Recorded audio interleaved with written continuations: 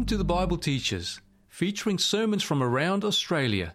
And here is today's presenter, Pastor Danny Milenkov. Today, we're continuing on this journey that we have been on two occasions. As you can see there, we've been looking at the theme of what our greatest need is, our greatest need. And today is the last part, what might have been, as you can see there on the title. What might have been? Well, over the Christmas period of 1993 into 1994, many moons ago, some of you probably weren't even born at that point in time. That's many moons ago. I had the opportunity of getting to know a most wonderful young lady there in Brisbane, who ended up being my wife. And I remember on this one occasion, it was Christmas time, 93, 94, when I first got to know her at a Yugoslav Congress up there in Brisbane, at the Brisbane campgrounds. What's it called? Kalanga Park? Is that right? Is that what it's called? Anyway, that's when I first met her, but she actually says that she first met me in Sydney at Christmas time the year before. But I don't remember that. I do remember two other girls that were in the car, but I don't remember her, so we don't talk about that much. But anyway, I could see that, she definitely had an interest in this guy down from Melbourne. She definitely had an interest in him.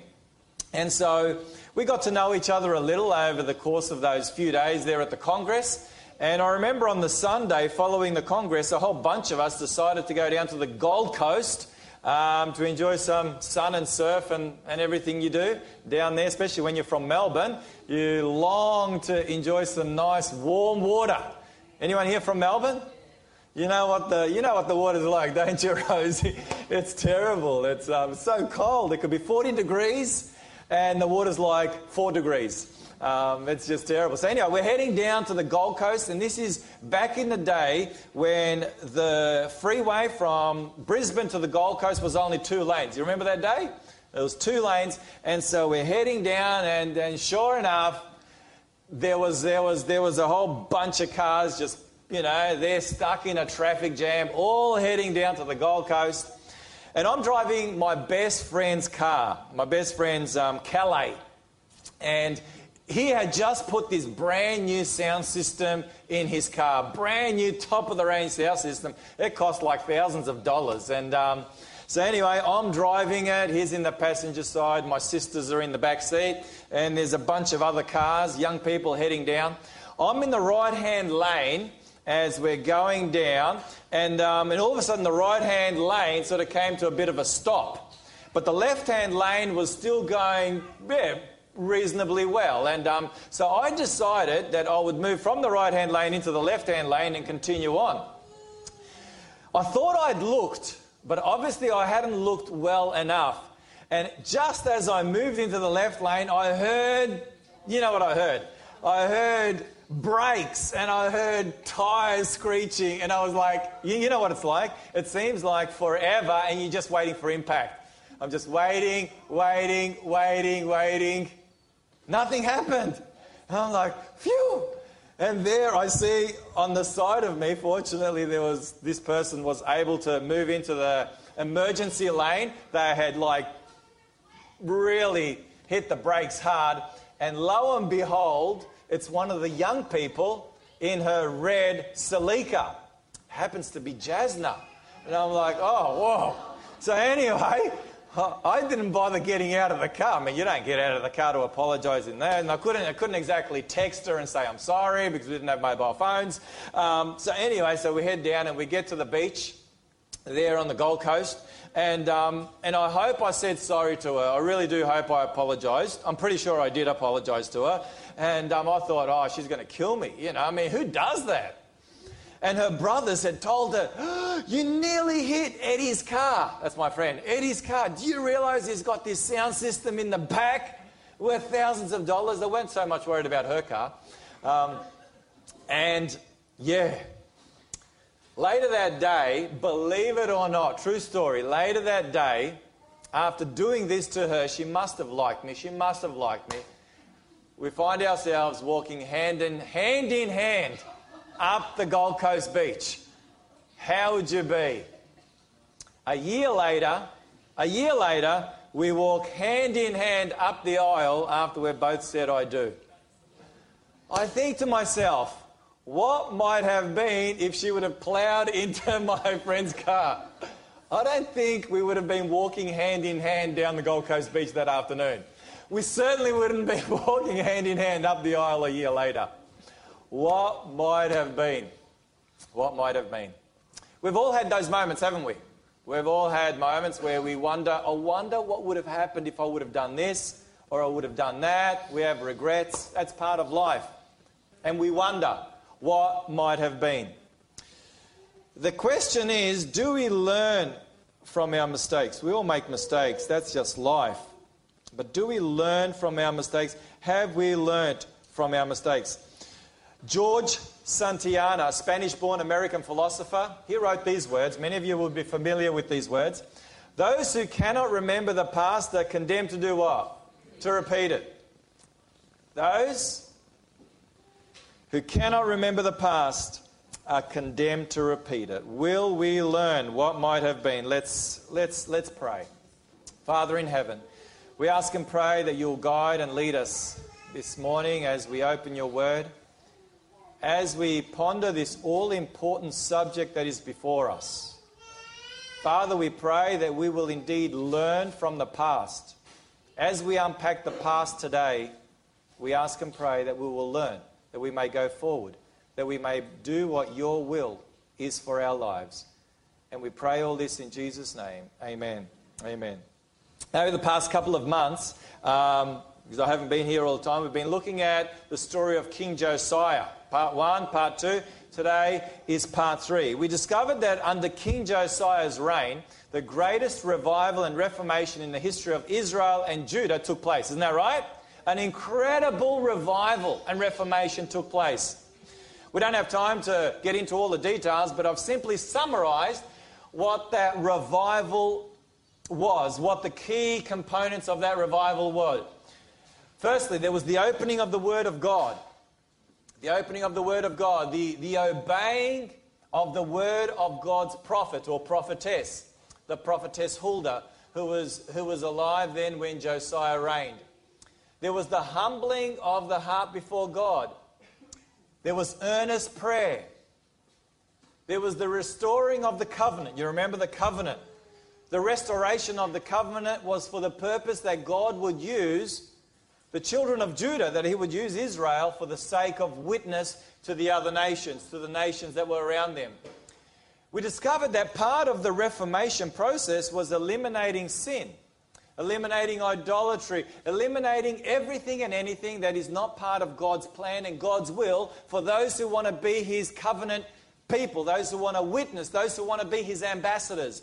And finally, we discovered that not only does God invite us to get rid of things, but he invites us to bring that which is for our benefit into our lives. So there was the bringing back of the Passover service. And there hadn't been a Passover celebrated in all of Israel ever as the one that was celebrated during King Josiah's time. So that's what we looked at the first 2 times together. If you didn't get an opportunity to hear them, I encourage you to go on our website, on our church website, and you can pick up those 2 messages and catch up. Today we want to continue to look at this third and all-important aspect of this journey of King Josiah and the people of Judah. And we're going to go into our Bibles and we're going to discover why this incredible revival and reformation took place. 2 Kings 23. If you have your Bibles, I'd invite you to open them. And we're actually going to open up to 2 Kings chapter 22. And let's just review what kind of person King Josiah was. 2 Kings 22 and verse 2. If you don't have a Bible, put your hand up. We'll give you a Bible, the same Bible that I'm using. I've given you a page number there, page 574. Does anyone need a Bible? Put your hand up. Going. Gone. Okay. No one needs a Bible. Fantastic. Everyone's got one. 2 Kings 22. We'll start off in chapter 22, verse 2. Notice how the Bible describes Josiah. And he did what was what? Right in the sight of the Lord, and walked in all the ways of his father David. He did not turn aside to the right hand or to the left. This is the first bookend that describes Josiah's life, his ministry, his reign. Go over to chapter 23 and verse 25. Notice how the Bible describes the conclusion of Josiah's life. Verse 25.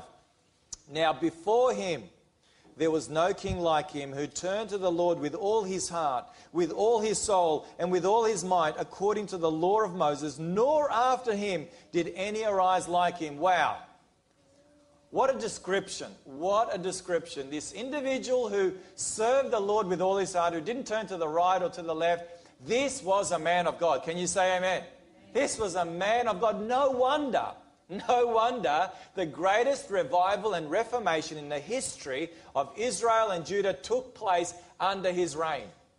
This tells me that if you and I are willing to be godly people, in the history of Israel and Judah took place under his reign. This tells me that if you and I are willing to be godly people, by the grace of God and through the strength that Christ gives to us, God is able to use us in a mighty way to effect positive change in the lives of so many people. Amen? That's what God's looking for. He's looking for people who will serve him with all their heart, soul, strength and mind. That's exactly what Jesus said. And God will use you to impact who knows how many people for his honor and glory. However, we need to remind ourselves that sadly, the children of Judah, the children of Israel, had already been taken captive by this time by the Assyrians. But this was the message of the prophetess Huldah to Josiah. Notice what she said to this man of God. And we pick it up in chapter 22 and verse 15. This is Huldah the prophetess, who gives a message to King Josiah after he reads from the book of the law. He tears his robes. He sends his 5 most trusted servants to go and inquire of the Lord through the prophetess. And this is what she says to the king. Verse 15 of chapter 22. Then she said to them, "Thus says the Lord God of Israel, tell the man who sent you to me, thus says the Lord, behold, I will bring calamity on this place and on its inhabitants. All the words of the book which the king of Judah has read, because they have forsaken me and burned incense to other gods, that they might provoke me to anger with all the works of their hands. Therefore my wrath shall be aroused against this place and shall not be quenched." Wow. It sounds like a done deal, doesn't it? It sounds like regardless of what King Josiah does, based on the sin and the idolatry that has taken place over centuries, that God has no other option other than to discipline his people. His anger has been aroused, and it shall not be quenched. As I was reading through those words, I was asking myself the question, is it possible that King Josiah believed that if he humbled his heart, if the people collectively humbled their hearts, that God would have mercy on them, that God would forgive them, that he would be merciful in the discipline that he would have to share with them because of their sin, because of their idolatry? Does God have compassion? Does God offer forgiveness? I wonder if King Josiah remembered what had taken place almost 150 years before this, when God sent a prophet by the name of Jonah to the capital of the Assyrian Empire, Nineveh. Did God have mercy on the Ninevites? Absolutely. Would God have mercy on his covenant people if they completely surrendered all to God, if they completely humbled themselves, sought forgiveness and turned? The Bible says in Malachi 3:6, "For I am the Lord, I do not change." Josiah did all he could. He left no stone unturned. Josiah knew that God is long-suffering. Josiah knew that God is forgiving. Josiah knew that God is merciful. I am sure Josiah was aware of the words that God shared with Solomon. You remember King Solomon? That he shared with King Solomon when he gave him a second dream. After the coronation of the temple, God gave Solomon a second dream, and in that dream, God said to him, "The day will come when your people will walk away from me. Even so, if my people," say it with me if you know 2 Chronicles 7:14, "if my people who are called by my name will humble themselves and pray and seek my face and turn from their wicked ways, I will hear from heaven, I will forgive their sins, and I will heal their land." Who said that? That's what God said to Solomon. God said to Solomon, the day will come when the people will walk away. They'll turn their back on me. They will say, "God, we no longer want you. We no longer need you. We are good to go on our own." And God said to Solomon, "If the people humble their hearts and turn to me with all their hearts, I will hear them. I will forgive them, and I will bring healing to their land." I believe that Josiah knew all this. I believe that he knew the mercies of God. You see, Josiah's name means supported by Yahweh. I discovered also that his name, Josiah, means Yahweh saves. Yahweh saves. In his name was the salvation of God before him all the time. I want to share with you this powerful insight from Prophet and Kings. Prophets and Kings. Ellen White writes regarding this situation. She's speaking of King Josiah. She says, "The king must leave with God the events of the future. He could not alter the eternal decrees of Jehovah. But in announcing the retributive judgments of heaven, the Lord had not withdrawn opportunity for repentance and reformation. And Josiah, discerning in this a willingness on the part of God to," notice these words, "to temper his judgments with mercy, determined to do all in his power to bring about decided reforms." Wow. Yes, God had to discipline his people. But his people did not have to end up where they did end up. It's just like your child. You've got a child, and if your child is willing to cooperate, they'll get one little spank on the back, on the bottom. Isn't that right? Well, maybe not in this day and age. Don't own up to it. Today you're not allowed to lift a finger. I know that. But what if your child is rebellious? How many spanks are they going to get on their behind? Who knows? The sky's the limit. Isn't that right? That's what happened to me at school. I remember one of my teachers, I won't mention her name, but she used to love giving me the cane. She used to love giving me the cane. There was no good reason. I was a good kid. I'm sure I was.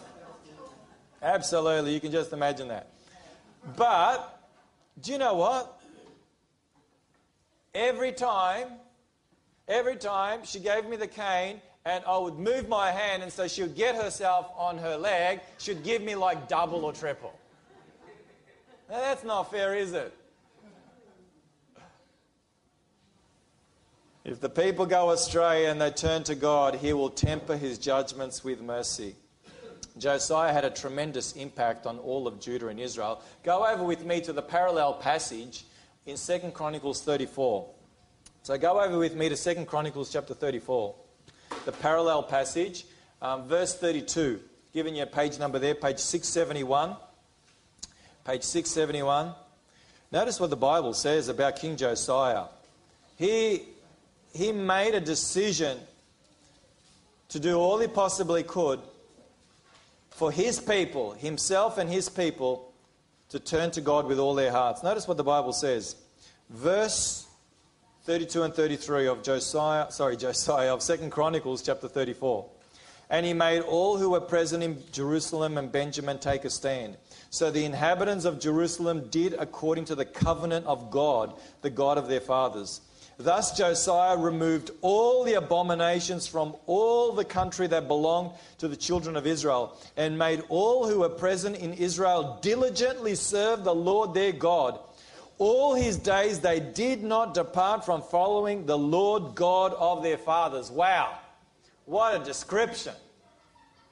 There was serious revival that took place, a reformation beyond what we can begin to imagine. But sadly, the reforms did not go the distance. Why? Because Josiah, at the age of 39, his life was cut short. His life was cut short. He only reigned for 31 years, from the age of 8 to the age of 39. Why was his life cut short? Was it illness? Did he have a heart attack? What happened? Have a look at chapter 35. Chapter 35, what might have been? Oh, wow. Chapter 35, verse 20. Let's pick up the final chapter in Josiah's life. Chapter 35, verse 20. After all this, when Josiah had prepared the temple, Necho, king of Egypt, came up to fight against Carchemish by the Euphrates, and Josiah went out against him. Here we have the king of Egypt. He has been invited by the king of Assyria to join together to fight the Babylonians that are coming through. You see, the Babylonians have already taken over Nineveh. They've already taken over Hamath. And now they are heading for Carchemish. They're about to wipe out the Assyrians. And the Assyrians are calling out to the Egyptians for help. And so the Egyptians are heading to help their Assyrians against the Babylonians, who they fear will come down and make life difficult for them. Verse 21. But he sent messengers to him, that is, the king of Egypt, Necho, sent messengers to Josiah, saying, What have I to do with you, king of Judah? I have not come against you this day, but against the house with which I have war. For God commanded me to make haste. Refrain from meddling with God who is with me, lest he destroy you. You can think of Josiah saying, hang on a minute, you're a pagan king. You're the king of Egypt. Are you telling me that God has told you that I'm not to mess with you? I'm not to meddle with you? That I'm to leave you alone? Josiah had in his midst Jeremiah. They were contemporaries. They were about the same age. Why didn't he inquire of the Lord this time as he did 13 years earlier when he inquired of Huldah, the prophetess? Instead, he decided that he was going to go it alone. He didn't need the Lord to inquire of him. And notice what happens. Verse 22, Nevertheless, Josiah would not turn his face from him, but disguised himself so that he might fight with him, and did not heed the words of Necho from the mouth of God. Notice these are God's words. God's word to Josiah. A pagan king speaks on behalf of God. God can use donkeys and God can use pagans. You may have a pagan speaking to you sometime, and it's the word of God speaking to you. From the mouth of God, so he came to fight in the valley of Megiddo. And the archers shot King Josiah, and the king said to his servants, Take me away, for I am severely wounded. His servants therefore took him out of that chariot and put him in the second chariot that he had, and they brought him to Jerusalem. So he died and was buried in one of the tombs of his fathers. And notice, and all Judah and Jerusalem mourned for Josiah. And notice who else mourned. Jeremiah also lamented for Josiah. And to this day, all the singing men and the singing women speak of Josiah in their lamentations. They made it a custom in Israel, and indeed they are written in the laments. And it goes on and speaks of the rest of the acts of Josiah and his goodness that are recorded in the books of the kings of in the book of the kings of Israel and Judah. What might have been if King Josiah lived a lot longer? He died at the age of 39 because he did not listen to the word of God that came to him through this pagan king. I wonder what might have been. Well, what happened after King Josiah? Well, his son Jehoahaz, he began to reign in his father's place. He only reigned for about 3 months. And you know how the Bible summarizes his journey? And he did evil in the sight of the Lord. He did evil in the sight of the Lord, the complete opposite to his father. In fact, I have up here the rest of the kings of Judah. We've got Josiah, was followed by his son, who was followed by another son, Jehoiakim, who was followed by Jehoiakim, and the last king was Zedekiah. You know what the Bible says? You know how the Bible describes the reign of these 4 kings? In the words of, he did evil in the sight of the Lord. It's all over. He was the last good king of Judah. In fact, there weren't too many good kings at all. Not too many good kings. This is when, 722 BC is when the northern tribes went into captivity. King Hoshea was the last king. But I've got this, you can't see this very well, but this is out of my Andrew's study Bible. And there's a list of the kings of Judah, a list of the kings of Israel. They had 20 kings in Judah, 20 kings in Israel. And you go down the list, and in Judah, the reason why Judah lasted longer than Israel is because they had more righteous kings. I counted, they had 4 kings that are described as doing right in the sight of the Lord. These 2, then there was Hezekiah, and the last one was Josiah. And notice, the rest are evil, evil, evil, evil, and a few of them were kind of half-half. They were Laodicean. They were neither hot nor cold. They did right and evil. But have a look at the kings of Israel. Evil, evil, evil, evil, evil, evil, evil, evil, evil, evil, right and evil, and then all evil after that. Wow. What might have been if this godly king would have remained on the throne just a little more? God's plan was for his people to be disciplined. Absolutely. Make no mistake, they had gone too far. But the discipline that God had for his people was not what they experienced. Jeremiah, you read through the book of Jeremiah, and God, through his prophet Jeremiah, who lived during those last 4 kings, he lived during the time of Josiah and those last 4 kings, continually, God through Jeremiah pleading with the people, turn back from your waywardness, turn back, turn back, turn back, turn back. Repent, and I will save you. Repent, and your discipline will not be what it will be if you completely turn away. Time and time again, they turn their backs on God. That is why Jeremiah is called the weeping prophet. Have you ever wondered why he's called the weeping prophet? The book of Lamentations, written just before, around the time that Judah was taken completely into captive in 586 BC, written by Jeremiah. What might have been? So sad. So sad. It was never God's plan for Judah to be conquered, to be destroyed. This scripture here, it's in 2 Chronicles 34:6, that describes Josiah and what he did during his reign. It says, and so he did in the cities of Manasseh, Ephraim, and Simeon, as far as Naphtali, and all around with axes. He got rid of idolatry. Notice, this is where Judah is here, down the bottom, and Josiah went all the way through into those 10 northern tribes that were scattered, all the way up to Naphtali, right up the top here. The work of reform. And I'm thinking to myself, could it be that God had an awesome plan for Judah and for Israel under this righteous king to bring the kingdom back as one? It was divided. To bring them back as one. And to keep the Babylonian army at bay, but to bring his people back as one. What might have been for the people of God long ago? Well, we fast forward 6 centuries into the future. God doesn't send a prophet or a judge or a king, but he sends Jesus. He sends the Messiah. The prophecy had been given.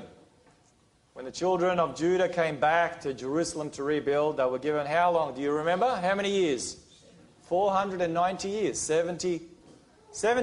It's 490 years. Did the people of God learn the lessons from their ancestors?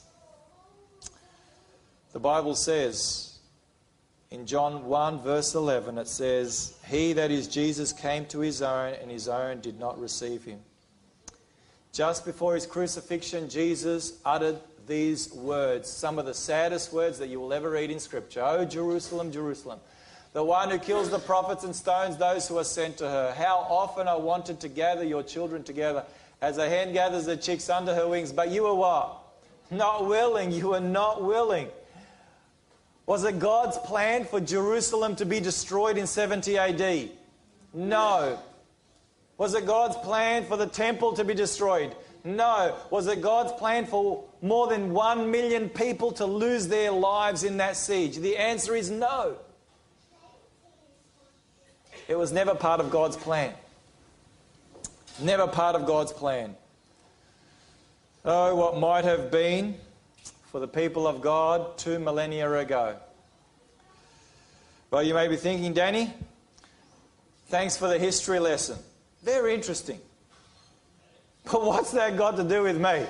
I mean, I'm living in the 3rd millennium.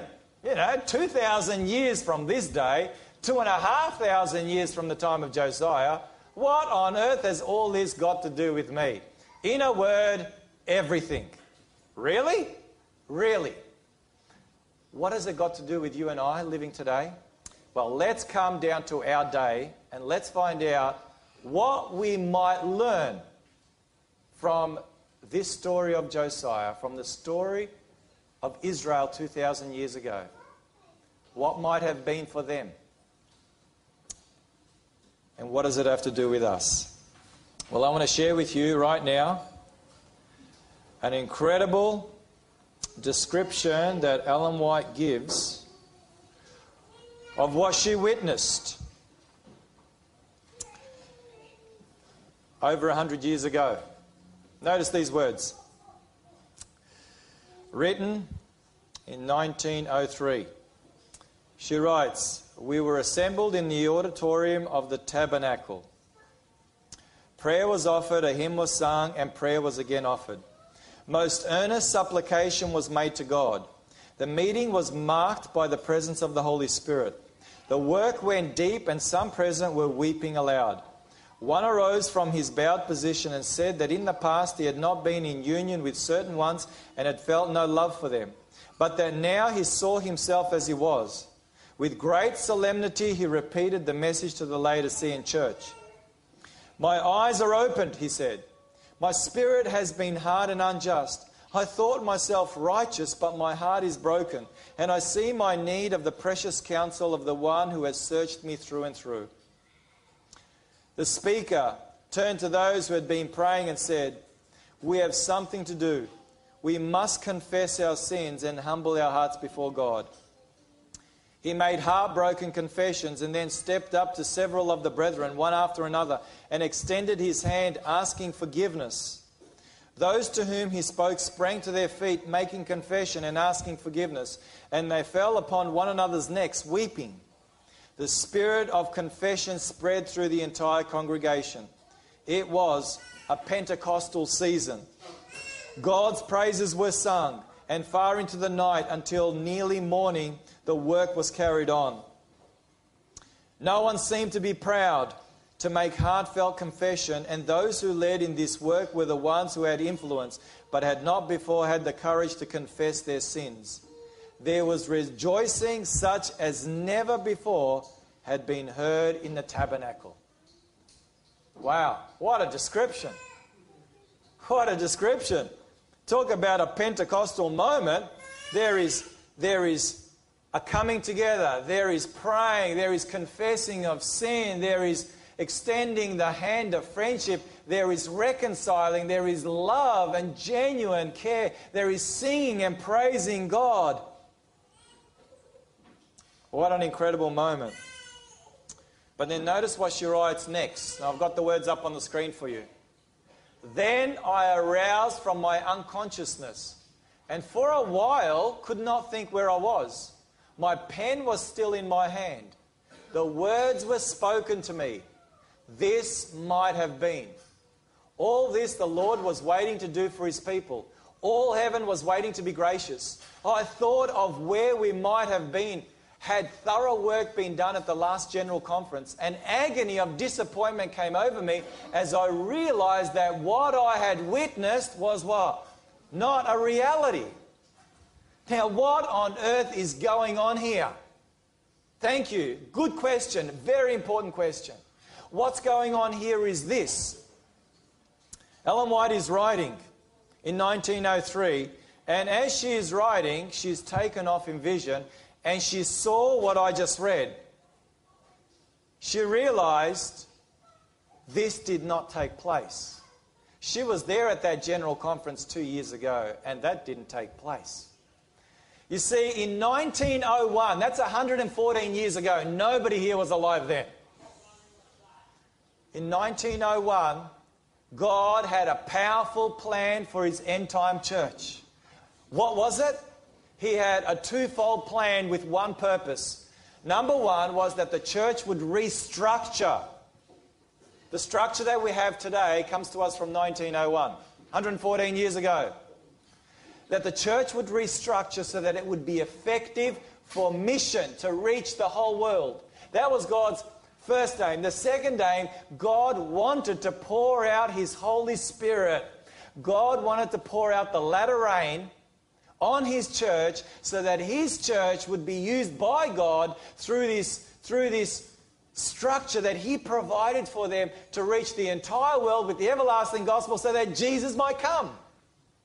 As Ellen White writes these words, she writes what might have been. She says, I realized that Jesus could have come in our lifetime. Are you realizing the significance of those words? She realized that if God's people had done what they were supposed to do, which they never did, Jesus would have come. The Holy Spirit would have been poured out, and Jesus would have come.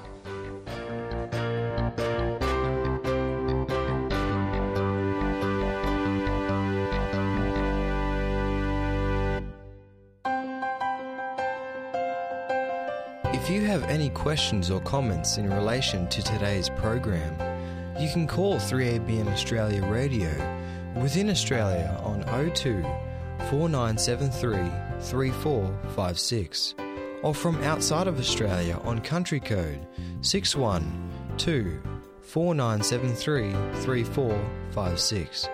Our email address is radio@3abnaustralia.org.au. That is radio at the number 3 ABN Australia, all one word, .org.au.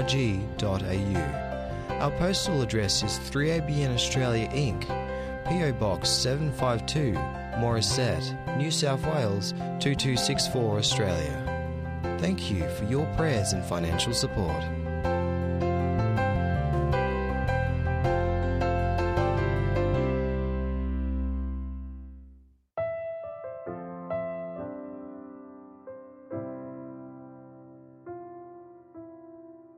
In Christ alone, my hope is found. He is my light, my strength, my song. This cornerstone, this solid ground, firm through the fiercest drought and storm. What heights of love, what depths of peace, when fears are still, when striving cease. My comforter, my all in all. Here in the love of Christ I stand. Christ alone, cornerstone, weak made strong in the Savior's love. Through the storm, He is Lord, Lord of all.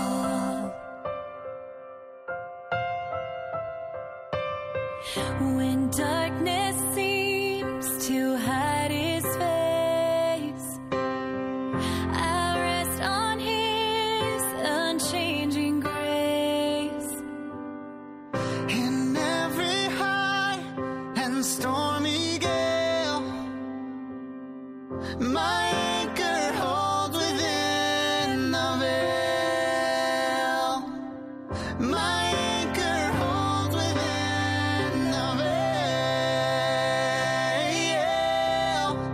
Christ alone, cornerstone, weak made strong in the Savior's love.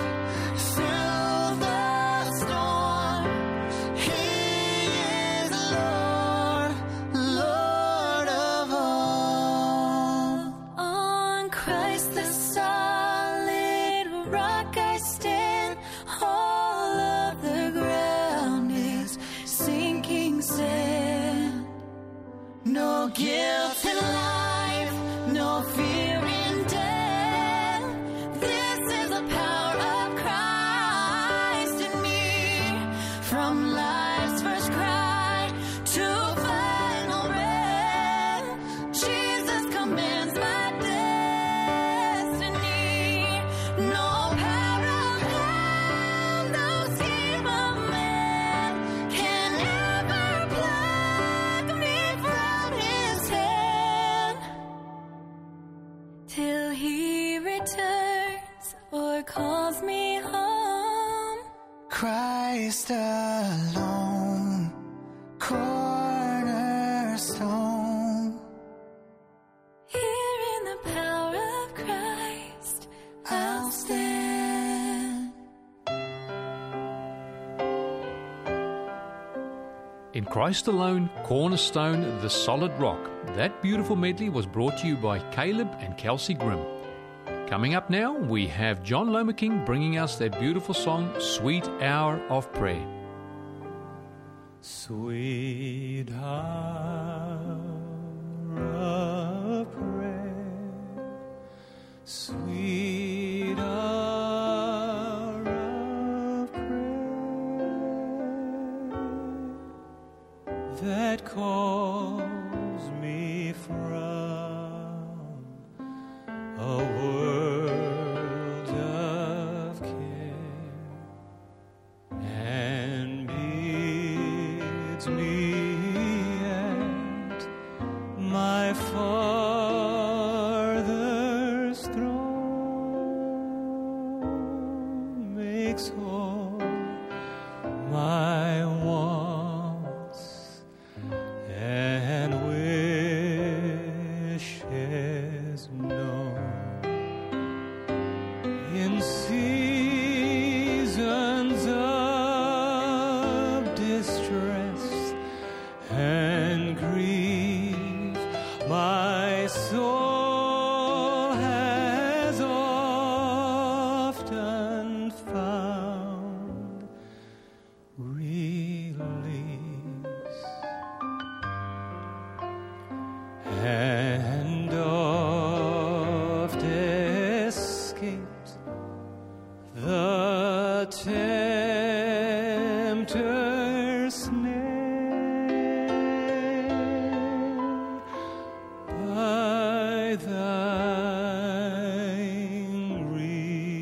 return, sweet hour of prayer. I need thee every hour, most precious Lord. No tender voice like thine can peace afford. I need thee, oh, I need thee. Every hour I need thee, so bless me now, my Savior. I come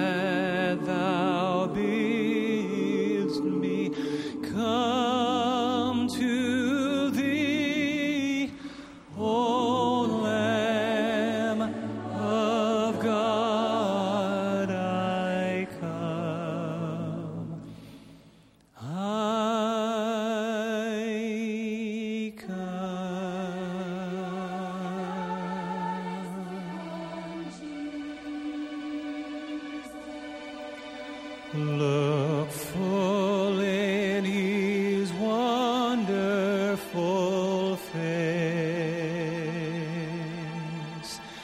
and the things of earth will grow strangely dim in the light of his glory and grace.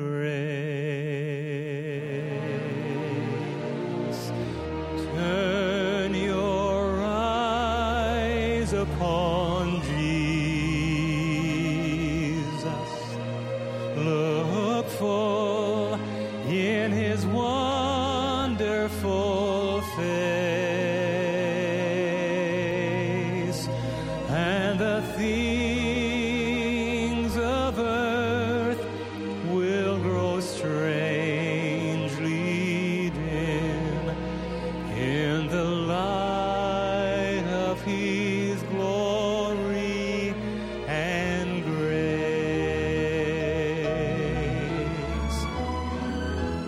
Turn your eyes upon Jesus.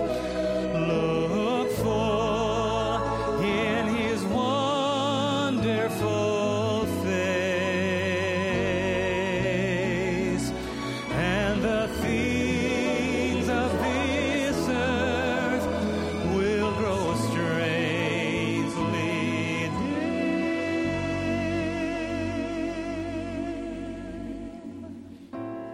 in the light of his glory and grace.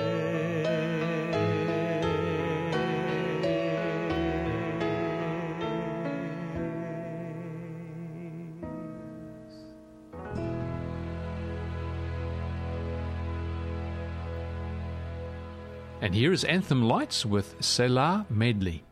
There's a land that is fairer than day, and by faith we can see it afar. For the Father waits over the way to prepare us a dwelling place there. When you're a prisoner of hope, and there's a fire in your bones, and what I love about it most is it don't matter where you go. Yeah, we may make a wrong turn, we may stumble or get burned, and we may miss the perfect mark, but the very best part is all you ever wanted was my heart, my simple heart. To you, that's all that really matters. Why do I feel I have to reach, believe I have to rise, when you never said I had to climb these broken ladders? I'm undone by the mercy of Jesus. I'm undone by the goodness of the Lord. I'm restored and made right. You got a hold of my life. I got Jesus. How could I want more? I received nothing but goodness. I've tested and tasted your grace. I was so lost till I fell at the cross and got saved. I got saved. Your love is unbreakable, unmovable. You'll never turn your back on us. Your heart's unchangeable, unshakable, living water that will never dry up. Oh, your love, oh, your love, oh, your love is unbreakable. In the sweet by and by, we shall meet on that beautiful shore. sweet. By and by, we shall meet on that beautiful shore. It's time for Balanced Living with Vicki Griffin. Quenching the fires of heart disease. Summer was the busiest and best season for Ken, the owner of a small engine repair shop. But Ken's long hours and hectic schedule were interrupted permanently. At age 46, overweight and a smoker, Ken's first symptom of heart trouble was his last. He fell victim to a sudden, fatal heart attack. Ken had been sure he was fine. He had never had chest pain or shortness of breath. Ken's story is not uncommon. Although heart attacks occur when arteries become narrowed by cholesterol, this occurs less than 30% of the time. Instead, most heart attacks and many strokes originate from small but unstable fatty deposits in the arteries called plaques. When they rupture, they release deadly compounds that can produce life-threatening clots. Although arteries have often been compared to ordinary plumbing pipes, these vessels are much more complex than simple pipes. Arteries are living tissues that contain powerful chemicals involved in immune function, inflammation, clotting, and more. The most common disease of these living tissues is atherosclerosis. But actually, there is much more involved than hardening of the arteries. Atherosclerosis also involves a mushy fat component. In fact, the process begins when fats, such as cholesterol, move from the blood into the lining of the blood vessels. These fatty deposits are part of an inflammation process which causes a greater risk for heart attacks and stroke. When working correctly, acute or short-term inflammation causes the body's immune system to heal when injuries have occurred. But chronic, long-term overactivation of the immune system can cause serious problems. Such is the case in diseases such as lupus, rheumatoid arthritis, and asthma. It is also true in atherosclerosis. Inflammation literally means on fire.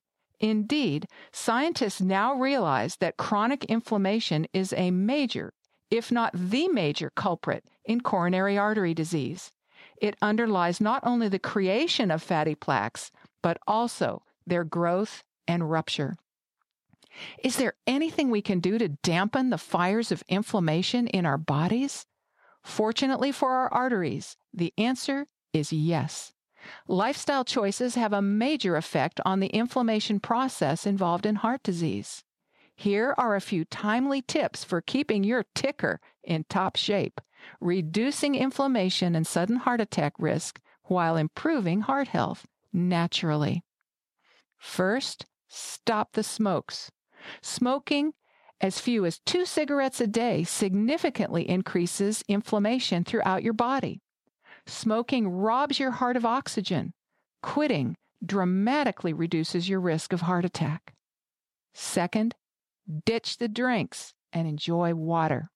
Sugary drinks fuel belly fat, which stokes the fires of inflammation linked not only with heart disease, but also diabetes, obesity, and certain cancers. This is because the fat carried around in our bellies is metabolically active, producing chemicals that heighten inflammation throughout the body. The top source of added sugar in the United States population is sweetened drinks. Losing even small amounts of excess weight reduces heart attack, cancer, and diabetes risk. Ditch sugary drinks and enjoy fresh, pure water and soothing herbal teas. Aim for 8 to 10 cups of water each day. Third, shop defensively. The produce department has been called the Department of Defense when it comes to disease prevention. Spend more time shopping in the fruit and vegetable aisles and fill up your cart and your body with these foods to dramatically lower inflammation throughout your body. In general, animal products tend to fan the flames of inflammation, while plant foods dampen them. Increase omega-3 fats with mineral-rich walnuts, chia, or ground flaxseed. Fourth, Get in D, sun. Low levels of vitamin D, the sunshine vitamin, are connected with increased risk of heart disease. Enjoy outdoor time in the sun responsibly. You may need to supplement with vitamin D. Fifth, move it and lose it. Lack of physical exercise is second only to smoking as a risk factor for heart disease. Daily exercise is linked to lower cholesterol levels, improved blood pressure, better diabetes control, improved mood and sleep, and fewer joint problems. Sixth, stack those Z's. Lack of sleep increases heart attack risk. Tone down the intensity of evening activities. Avoid caffeine, alcohol, and heavy meals at night, and your sleep quality will improve. Guard your bedtime. It's healing time. Seventh, watch your mouth. Gum diseases, which cause inflammation, are linked with bacterial infections that can contribute to heart disease. Also, heart disease, obesity, and diabetes increase the risk for gum problems. Daily flossing and brushing, avoidance of soda pop, and enjoying a diet rich in plant foods helps your mouth as well as your heart. Eighth, mind your matters. Scientists have found a compelling link between stress and inflammation. Although we can't always control the things that come at us, we can often learn better ways to cope. Take time to unwind by spending more time with friends and family. Trim that schedule and add daily time with God in Bible study and prayer. God cares about your heart. God speaks of the heart as more than an organ that pumps blood.